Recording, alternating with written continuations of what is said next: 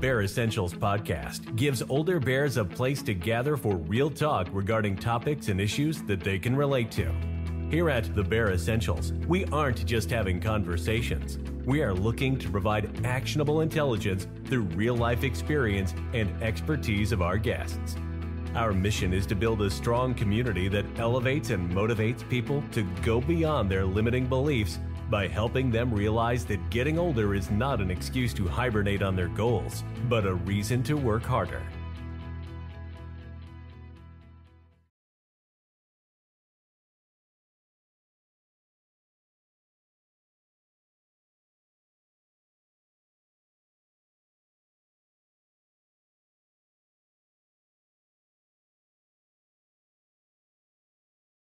Hey, Jack, how's it going? Thanks for joining me tonight. I really appreciate it.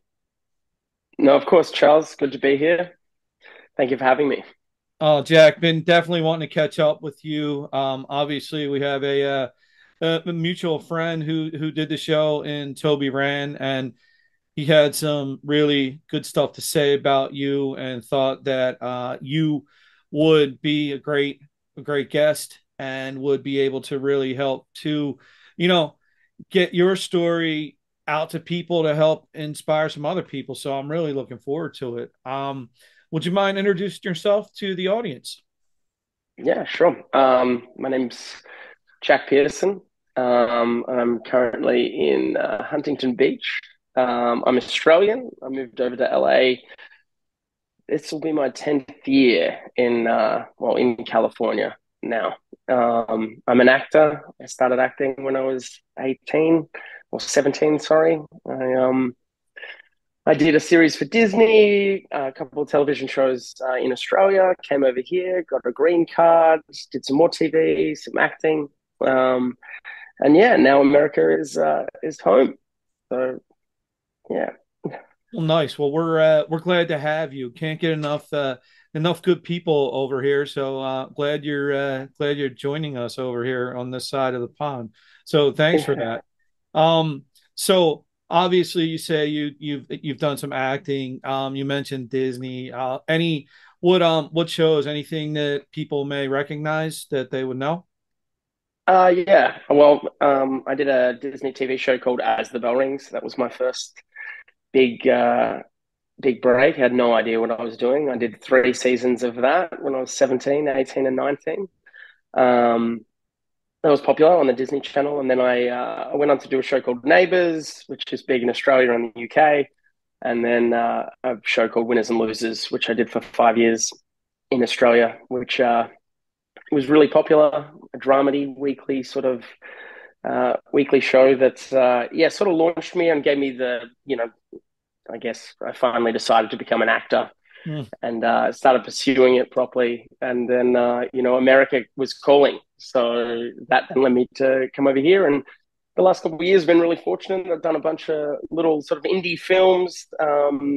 Work's been good, but I mean, just like any actor out here, you end up in restaurants, um, bartending, serving, Uber driving. It took all of that. I've just been really fortunate. The last couple of years have been has been acting work. So yeah. Well, that's really good to hear. So, Jack, Mm. was acting something you always wanted to do, like from a young age, or was how's that happen? No, I didn't even think it was. I don't think I was aware that it was even a thing you could do. I was aware that there was acting, Hmm. but I didn't know it was a job. Um, I actually I went to a public school, pretty rough high school, um, and I was fortunate enough. My sister, um, well, I'll explain the story. My sister was going to a better school than I was, a private school. I was going to this shittier school. My sister came home with a laptop one day, and I was like, "Well, I want to go to that school." My parents couldn't afford it at the time. I ended up getting a scholarship going there, and I saw this like the first school assembly. I saw a guy, Nate Swain. He was going to be singing a song from The Little Shop of Horrors, which was the High School Musical.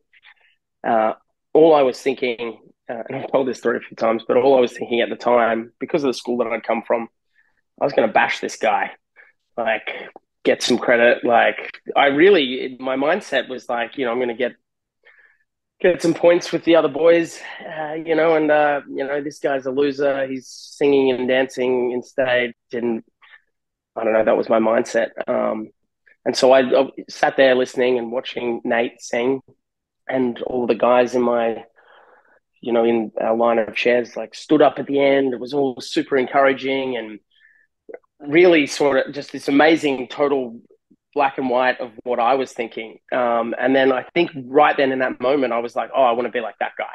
Mm. And ended up doing the high school musical. I got picked from an agent in the audience, ended up going to an acting school. And my very first audition was Disney. And I got it. Mm. So then I left school for a couple months and filmed a Disney TV show, fell in love with it. I thought this was the best job ever, getting paid to play pretend. And, I got a taste for it. And then I think after high school, after the show finished, I was just working.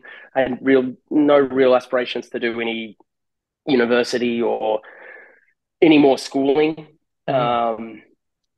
Ended up having a chat with a mate a couple of years down there. Like I had little acting jobs here and there, but ended up having a chat with my mate who was in a similar position to me and was kind of like, hey, look, if we're really serious about this acting thing, why don't we do school? Why don't we go to school for acting? Mm. And I ended up studying at a musical theatre school. I almost made it through the entire first year, but that's when I got the next big TV show, which was Winners and Losers. So yeah, and then it was serious for me. Then it was a career, and that was 8 months of the year for the next 4 years. It was a really great job, and then I've sort of been in love with it ever since. Yeah, it's amazing that you go in with a preconceived notion, right? And then boom, all of a sudden you're like, man, that's what I want to do. That's pretty awesome. And Jack, I think Yeah. I saw somewhere that you also play piano. Am I right? Yes, yeah. Piano's more of I'm no Toby Rand by no musician at all, really. Piano's always been, I've always been very lucky. We've always had a piano in the house with my family home. Yeah, it turned out to be sort of me falling in love over the years. I always thought the most romantic thing you could ever do was write a love song and sing a love song. It turns out singing and playing piano is really fucking hard. Mm. But I did teach myself over the years, and it's turned out to be, these days for me, very therapeutic. Definitely a way of letting my, muddledness come out and in lyrics. And, again, no real musician or anything like that, but I really enjoy the whole process of sort of writing a song. And piano is really great for that. Yeah. Yeah. So Jack, the other thing I wanted to ask you, so I've always heard, and you're acting, and you mentioned at the beginning, you come to Los Angeles, you're a lot of people go there, they want to be actors, they're doing a lot of other things other than acting. I mean, has it ever gotten to a point for you where said, hey, maybe this isn't for me, maybe I should do something else? Or has your success always pretty much had you like hyper focused on staying in acting? It's a good question. I think, yeah, I mean, I have that question. I think I asked myself that today. You know, I, without diving into it too quickly, I'm diagnosed manic bipolar type 1, and I've only very recently sort of discovered that, but it's explained a lot of the difficulties I've had and the ups and downs and the industry that I'm in. Acting, it goes from super highs and successes of, yes, we got the role, 6 weeks of work or 2 weeks of work or 2 days of work on a big show or a TV show. Then all of a sudden there's all this fear all the time of getting the next thing. And also the travel, last year, I think I was I filmed in Montana, I filmed in Florida, I filmed in Colorado, I filmed in Australia, I filmed in Mexico for little bits of time. And that travel interrupts every other aspect of any normality in your life, as far as sort of having a steady income, as far as having a steady place to live. That question of whether or not this is for me is like, I think over the years, I've struggled with it, because I've struggled with organizing a routine. You always want to, funnily enough, and this might be really lucky for me, I've been fortunate where I have, I've decided to focus on right now. For instance, this year, I've just got a new house down in Newport Beach. I have a new great job at a restaurant that's really great paying. I'm working 5 days a week, managing, serving, bartending, doing the whole thing. And, the big audition comes through for a TV show that shoots in Australia for 6 months that starts in 3 weeks.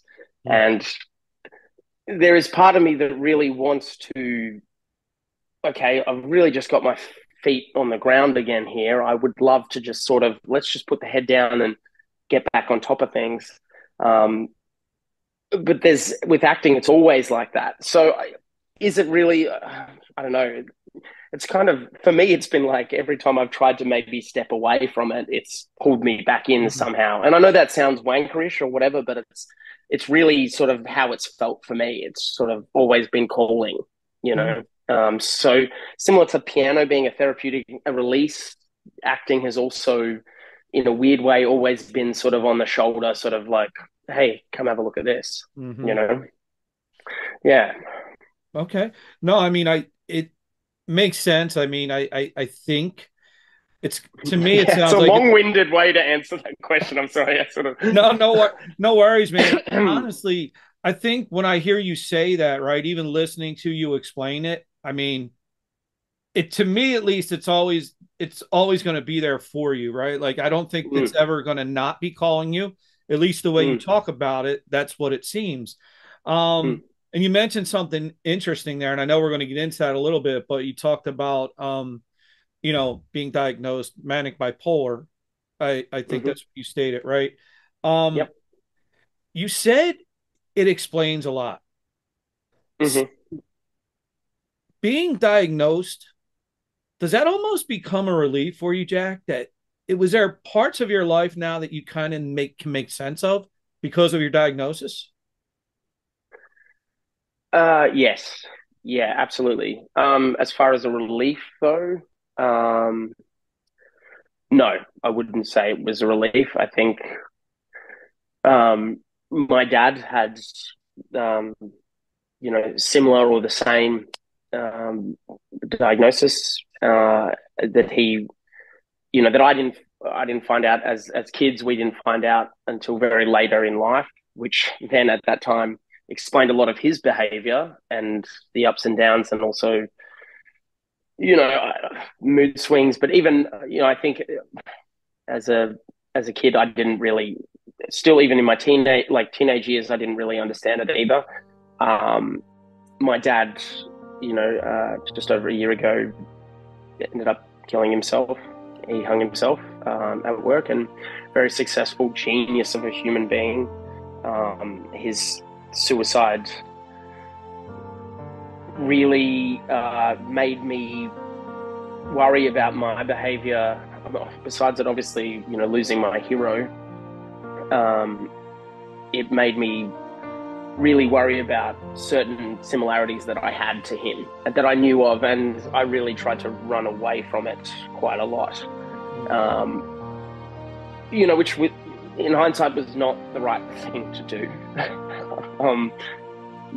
I think he battled with a lot of demons, and the mania and stuff like that can be such a gift and such a superpower, but also then those lows and spiraling can really get you to a point, amongst other things, to where you get to that dark spot where you really you end it.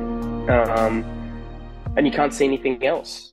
I being diagnosed, I got diagnosed late last year after I attempted suicide and went into a mental housing facility where I was monitored and started medications, had to, do all of that, and incredibly weird, interesting time. But I really needed help.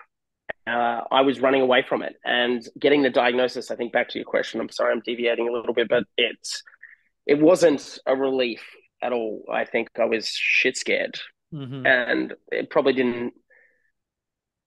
It was really shit scary because of I attempted to also hang myself. So I'd got to that same point, which I have a lot of guilt and shame about all of it. But yeah, I think now, and again, one of the reasons I'm probably choosing to talk to you about it is that I did need help. I got help. I'm feeling a lot better. I still struggle every day with certain things. I'm adjusting.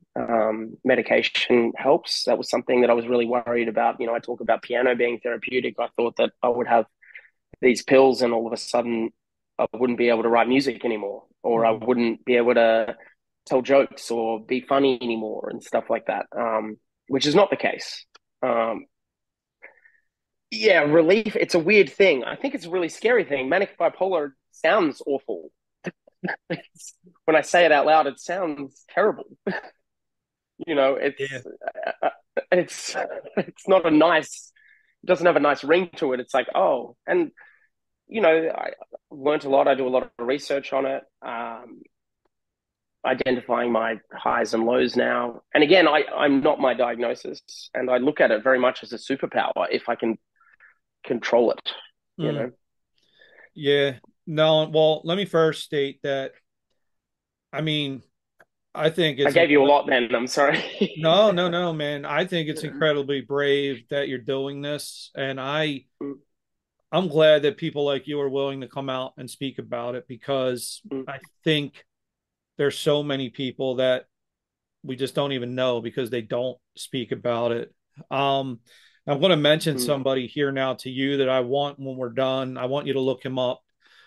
General Greg F. Martin. He did my show last year. He's known as the bipolar general, and he legitimately spoke on this show about it being a superpower until it wasn't. Yeah, there you go. Yeah, well, there you go. See, I haven't. Yeah, that's. Yeah, it so is. It's. Yeah. I definitely want you to check that out. And when I had said to you about it being a relief, I mean, I didn't want to sound insensitive. What I was more. Oh no, you weren't at all. Yeah, no, I think what I was more getting at was like just relief from the perspective of, at least now I know what the hell's going on, and now I can try to figure it out. Right. I mean, and I'm very sorry about your father. I mean, that I know we talked briefly, prior to this, and you said the story was heavy. So I was expecting, it to be a bit on the heavy, darker side. And I think that's okay, because I think, honestly, for people that watch this, I think it's weird, but in order to get light, they need the darkness first. And I think, people like you can show that. For your father, I mean, I want to ask you, growing up, things like that. I mean, any signs? Did you guys, were you surprised? Did you ever think anything was wrong? Oh, yeah. Yeah. I mean, like, my dad was my hero. I mean, he was incredibly, incredibly gifted human being who had the ability to sort of, it sounds so cliche and everything, but his ability to, he ran restaurants, hotels, was Stevie Wonder's tour manager, did all of these incredible things and never really stopped. And I think when he did stop, it was really, he then battled with the uncomfortability of just like of being still, and something that I really disliked about how my dad treated life was that it was always hard work, and he never really knew how to switch off and enjoy life. And switch off might not be the right term, but he just couldn't, like, he couldn't wind down. And I get that. I have definitely elements, but I think because of how he went about life, I kind of pushed against that and almost probably too much, and enjoyed life and partied and still party and have a great time and try and take it all in, even though it's in a mania as well. There's definitely signs. Mum dealt with it a lot before we had to, but there was elements growing up where, very out of nowhere anger, out of nowhere sort of, and the thing about being incredibly smart and gifted and almost like a debate artist, if you're angry at someone, it's it would be, you'd say things, and I'm guilty of it as well. You say things in an argument to win the argument. You could bring up something from 4 years ago to hurt that person just immediately, and just to shut, and like that you were just stunned and speechless, and you'd lost. And there were just powers like that where when he would be negative. But don't get me wrong, my dad was incredible. Was just the most incredibly hardworking, just a genius. Ended up sort of creating an empire out of the back of a ute, which made our family a massive property and estate. And we have horses and motorbikes and everything, and boats, that everything we ever wanted was because of his hard work and because he couldn't turn off. The only problem was that even though he built the biggest massive infinity pool that looks over the valley of this gorgeous estate that he's built, he'd never had any time to sit by it and enjoy it. There were signs. I think COVID, I think him sitting in his empty big factory by himself, I don't know. I have a lot of questions about that last day. There will always be questions. What was interesting and really upsetting to me, I guess, and there's a lot of shame in it, but when I got to that point as well, it's different, but when I got to that point, I couldn't see anything else. My brain hadn't turned off for 3 or 4 days. I hadn't eaten. I was drinking to try and get to sleep, drinking to try and get to sleep, and then not sleeping. And something had really snapped inside of me when I attempted. And, what's really interesting about my story, and something that I'm trying to figure out, is, I hung myself from a tree in the backyard and the snatch'em strap, and I tried to, and I reckon the branch definitely, I know I could tell, the branch would have held me like it should have, but it broke. And I've never been religious. In fact, like part of how my dad raised us was kind of like, you do everything yourself. If you can't rely on anyone else, not anyone upstairs, not anyone. But I am, after, what happened and me getting, let's call it a second chance. I don't know. I am thinking that, there is a reason for that. There is maybe divine intervention, whatever it is. It's something that I'm really trying to figure out in my new life, on my other side of that, So when you, leading up to that, was it, did you know you were going to attempt to do it? Or did it kind of just quickly escalate to that point and it was more like, that's it, I'm doing this?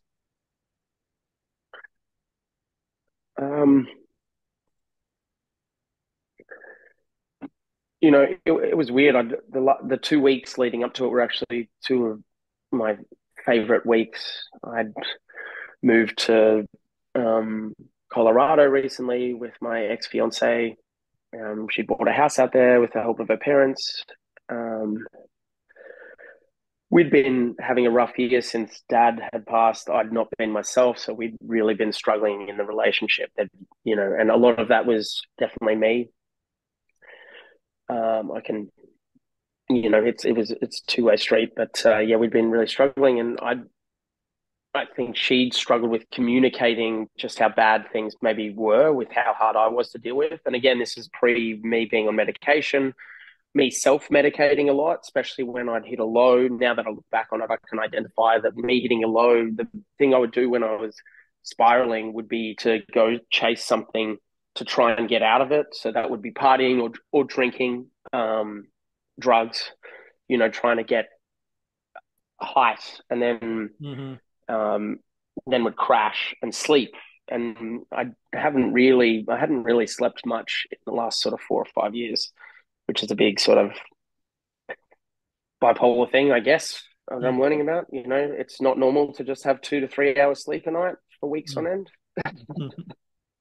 So Right. imagine what I can do. Imagine what I can do now on 6 hours. Yeah. Right. Like, look out, right, man? Look out now. Exactly. But yeah, no, the weeks leading up were actually really, we'd sort of, I was working, she was working, we were in Colorado. It was a beautiful time of year out there. And yeah, and things were really great. And I felt like both of us agreed on that. And we'd been talking about it, trying to sort of, start this new part of life. It felt like the right part of life, the right age for me to be where we were at. And this is, look at the house, the dogs. And then, yeah, the bombshell came out that she'd sort of been sleeping with someone else. And I actually took it really well when I first found out, because due to the therapy that I've been doing and everything, I was, don't react, let's just, I went to work that night. I came back, and from then on, I got hurt too much. There was a whole bunch of previous factors. I was away from my family. My brother and sister weren't really communicating with me. The relationship had really been severed a bit, because after dad, I had to leave to go back to America, to my life. And they were dealing with mom and having to take care of everything to do with post dad and what he'd left us in a shitstorm. And they sort of had no one to not hate, but, to hate. And so I was the one who left. So I copped that. There's a lot of different factors. I'd also just moved to a small town in Colorado. I was in Fort Collins. I'd left all my friends chasing my fiance and this relationship. And then to have that last little thing, it didn't happen. I didn't think about it. I went to a hotel room for space, walked around a hotel room for 3 days, didn't eat, drank, tried to go to sleep, could not go to sleep. I knew I needed to go to sleep, but the thing about going to sleep, the more you need to, the more you try to go to sleep, you never go to sleep. Right. And yeah, then I eventually sort of went back to the house and asked to have the house to myself. And then I was sitting in the backyard, and I just looked at the branch and looked at the fence and walked to the shed and grabbed a rope. And that was kind of I couldn't see a way out. I couldn't see anything beyond that next 5-10 minutes. Beyond the time that it was going to take me to walk to the shed, to the tree, I could not see further than that. I saw it would be easier. I don't even know, honestly, that might be even a bit of an exaggeration. It might be easier without me, stuff like that. I think I felt, well, it's been good. And there's nothing more now. What else is there? I've had a fantastic life, I know that, but it wasn't even the thoughts that were going through my head. I wasn't thinking about anyone else, which is the scary and shitty part about it, because the message that definitely coming on here and speaking to you and hearing your story, I mean, the reason that I'm alive is because of the friendships that I have. And a mate came and flew to Colorado. My mate Dennis, he flew to Colorado, and if he had arrived an hour later, I'd be dead. You know, he came, rescued me, put me on a plane somehow, and then put me in, you know, in a mental facility here in Santa Ana, California. But yeah, as far as leading up to it, no. And, you know, there's a lot of factors. I think I should have been on medication a long time ago. I should have been asking for more help. I was struggling with a lot of things. And that's the thing. You know, we talk about this bipolar being a superpower, which 100% it absolutely is, until it's not. It is until it isn't, you know. And imagine like how I felt. You know, my dad hung himself, and less than a year after, I was doing the exact same thing. Like, that's fucked up. It's fucked up. And, you know, you know, I have, again, like, I'm on the other side of it now, but it's like, even saying it out loud is, fucking, how did shit get so turned around? How did I end up, you know, I know what suicide does to families. I know what it has done to my family. I know what it's done to my friends, people who know my dad, who know me, who are affected by it. It is a massive ripple effect that is really hard to overcome and to deal with and to understand and to provide help for someone who's going through it or anything like that. But there is help there, and there is help, and there are people and friends that, you know, you need to lean on. But I mean, what a bizarre turn of events that, you know. Yeah, but honestly, man, I think what you just say in there, right? Like, and I think when you watch this, once I air it, you're going to see it too. Like, you're going to see the emotion in your face, and it's going to, honestly, man, I think you say about being on the other side of it, you can tell, because just that emotion that is coming out of you when you said that about, you know, here you are a year later doing the same thing, you know, like, I mean, look, you mentioned how it impacts families, things like that. I mean, it just, there's so many people out there that just, they don't think about it. Right. And that's why, like you say about the only reason you're here is because that branch broke. Right. Jack, I'll say this to you. We don't know how many people will watch this or hear this or see it. I'm pretty sure though it's gonna connect with one person, and that may be the reason that branch may have broke, because that's why, right? You needed that. I mean, and Jack, I wanted to ask you, because I mean, so many people that contemplate suicide, I don't think I think because of what you described, that's why, because people think about, how could somebody do that, right? You laid it all out. You weren't thinking about anybody leading up to it, right? And I don't think anybody is. So as you're going through with it though, like, and you're here now, I mean, I want to, as you go to do this, and what are you thinking at that point? I did think about who would find me, and I thought it might be my ex-fiance. Turns out it would have been my friend who flew out. It's a really bizarre, you know, I think, because, you know, obviously something chemically is very different for me, the way that how I got there. There's a lot of the ups and downs that even happened within that day of, like, getting back to the house, my whole life changing and being, you know, unhoused, and now what am I supposed to do? There's no other options. There was, and, you know, again, I think all of that, you know, I'm sure people that find themselves in a similar position, it is, I guess, what you'd call rock bottom, right? And then it's the rock bottom, but, like, even up is rocks. So you're trying to, there's no get out anymore. This is like, well, this is where it got to, and this is it. I think something that I'm learning a lot about is, and I speak in therapy about it quite a bit, is like suicide ideation, which, because of my relationship with suicide, because of dad, there is a lot of you hear and see suicide a lot more, and you think about it more because it's part of my life now, and whether that be sort of the amount of times at a party. I always think this is really interesting now, the amount of people, even I've heard it twice today, and I can bring up the exact times it was said, but it's like, oh my god, if that happened, I'd kill myself. Mm-hmm.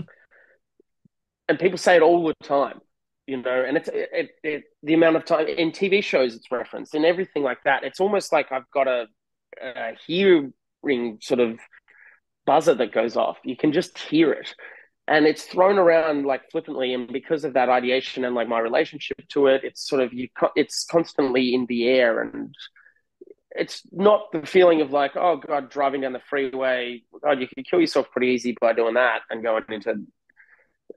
I guess it's a whole mixture of things, but it is a it is something that I think, because it's in front of me so much at that point in time, it was an option that was sort of like a get out card, Mm. And so you ask about the lead up and the 2 weeks and whatever. There wasn't much, but I guess it's always been an option there because suicide is real and it does exist, and you can do it Mm-hmm. because you can. And it's an awful, terrible thing. And I really, I would just urge anyone that is struggling with those thoughts and that black dog that's hanging around, and that, there is just help, and you have friends, and it's so much better on the other side. Like how lucky I am to have a chance to go again and to learn to redo life and to have a relationship with my brother, and to maybe, if we do get across to someone, that it's just it gets so much better. It gets so much better, and I just think those. I don't know. It's really hard for me to explain or to answer your question properly. That those final sort of, yeah, it's a weird. It's almost it's a bit blurry, and maybe deliberately or subconsciously, I'm suppressing. No, I think, Yeah. listen, I think everything you're saying is going to be so important for people to hear. And, Mm. so obviously we talked about the darkness and the heaviness, and you just said it about coming out the other side. So, you know, when I spoke to you a week or two ago, I mean, Mm-hmm. look, I'll say this right now to everybody listening. You would have never told me that Jack even had these thoughts.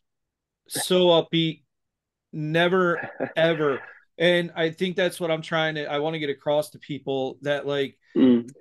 it's, you just, you never know. Like, you don't know No. what people are going through. And if, if I wasn't speaking to Jack on the phone and I knew a little bit about his story, I would have never dreamed it. I mean, Jack, not even being funny, I would have thought Toby asked me to interview you because you had acting gigs, man. Like, you were that, it was that upbeat, man, and it was that, like, the vibe. Even after the call, it was like, and it's a compliment to you, man. You have an energy about you now, man. However dark it was before, your Mm. energy now, man, is extremely positive, and you I really give off appreciate that. positive energy, and it's infectious, man. I know when I spoke to you, and even some of the text messages.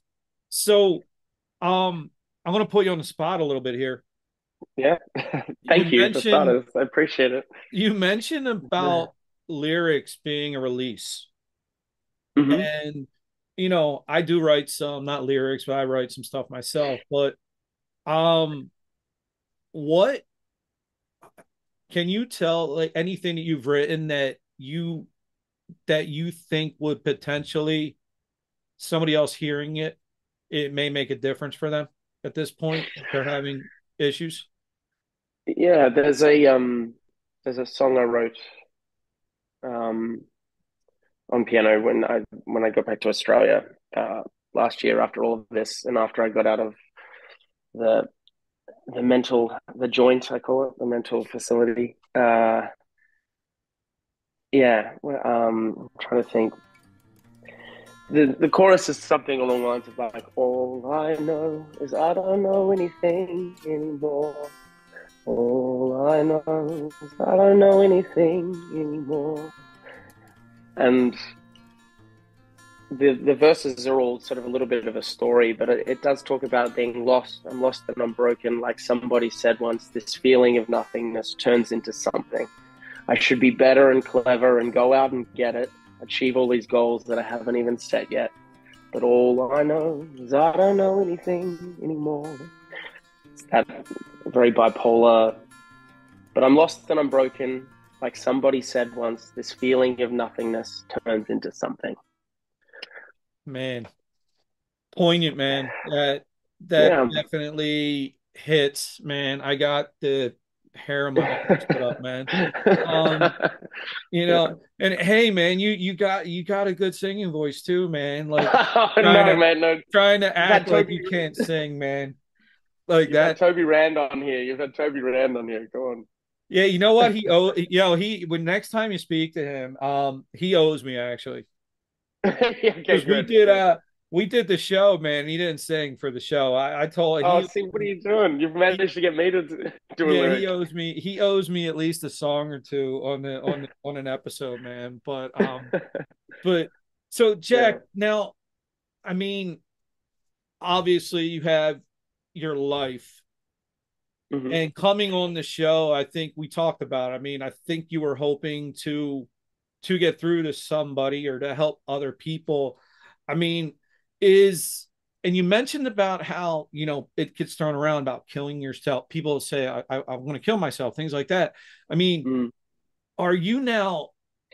Are you kind of now in a spot where you're really looking to say, you know what, I need to be or I want to be the difference in somebody else's life to maybe it doesn't get to that point for them? I mean, I think we all do. I think even your journey and listening to you, I've watched your keynote now twice, and I think we all do. I would be lying though if I'm not still honest about the battles that I'm constantly going through. Um, I'm figuring out what this manic bipolar is, how I'm dealing with that. But what I do know, all I know, is that things got to the darkest place that I think you can get to. And I went there, and on the other side, there is such life and such, there is happiness, there's joy, there is the ups and downs that are always going to be there, but those struggles, I think, empower us, and like they're put there so that you can get through and keep going. And like anything else in this life, like any hurdle or any of the one of the one of the best things I learned in this mental housing place, it was actually day one of me being there, was get comfortable being uncomfortable. Mm-hmm. Get comfortable being uncomfortable. Get comfortable being uncomfortable. I'd go to bed saying it. And when you start to do that, even when the line at Starbucks is too long, the traffic is shit, all of that getting comfortable with that uncomfortability is the difference. And it, for me, has made such an improvement in my life, because it can be worse, but you can also just change your perspective a little bit and enjoy life on the other side of that darkness. And like you said, there is that light. You need that struggle so you can appreciate the light. And when you start seeing it, and trust me, it's just starting to come through for me, and I feel really lucky. I'm still figuring out a bunch of shit. I'm figuring out my life still. my new life, my second chance.